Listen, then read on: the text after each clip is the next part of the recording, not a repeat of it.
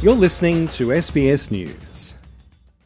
James Elder, as we approach this very grim milestone, what's been the effect on the people of Ukraine, especially the children? Well, obviously a lot of death and devastation. Just yesterday, I've been in Kharkiv in the region, right on the front lines there, and walking around the home of 3 young boys who last week were burned to death after a missile hit an oil depot. So the threat to life is very real and present, particularly for those on those front lines. But Anton, there's a mental health scarring that is also doing deep damage. Just try and imagine, as a family spending something like 200 days of the past 2 years, 200 days underground, in a bunker, in a cold basement.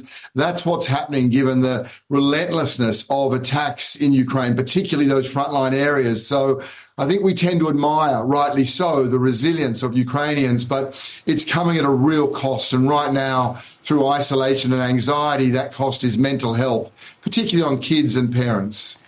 It's a situation of great complexity, as you say. It must also be a source of frustration to you and other NGOs that the funding commitments have only hit around 10% of commitments. That seems to be pointing towards donor fatigue. Look, there's no doubt there's crises all around the world. I think that, yes, you're right, the frustration for someone like me when I spent yesterday going around front lines with a doctor, a nurse and a child psychologist, seeing the work they do with mums and newborns and elderly and teenagers who have not been in a classroom for 4 years, 2 years of COVID, 2 years of this war, seeing that immense work, seeing a truck going around doing landmine risk education. Anton, Ukraine is now the most mined country on the planet. That kind of work saves lives. It gives families a chance to take a break. It's bitterly cold outside. It's snowing. The blankets, the rehabilitation of water systems. That's making a difference, giving people that little boost that they need under attack. But yeah, you're right. It absolutely requires sustained funding, sustained compassion. And these days, compassion translates to fiscal support. We've seen the trauma of the people. We've seen the destruction of the landscape.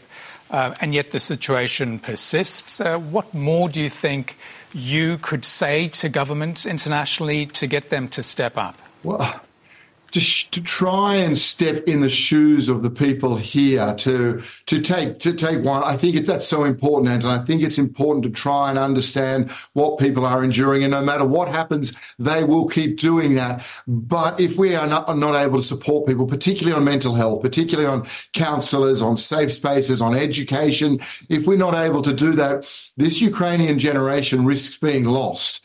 They are suffering from, deep toxic stress. They need a parental management of that. As a child psychologist said to me, how does a parent possibly manage it when they're enduring that? So particularly for those countries here in Europe, this is a generation of young European children. These are absolutely critical to the country, to the region. So there is a great argument in practice and in principle why Ukraine and Ukrainians still need that support. OK, James Elder, thank you so much for your work and for speaking to us today. Thanks, Anton.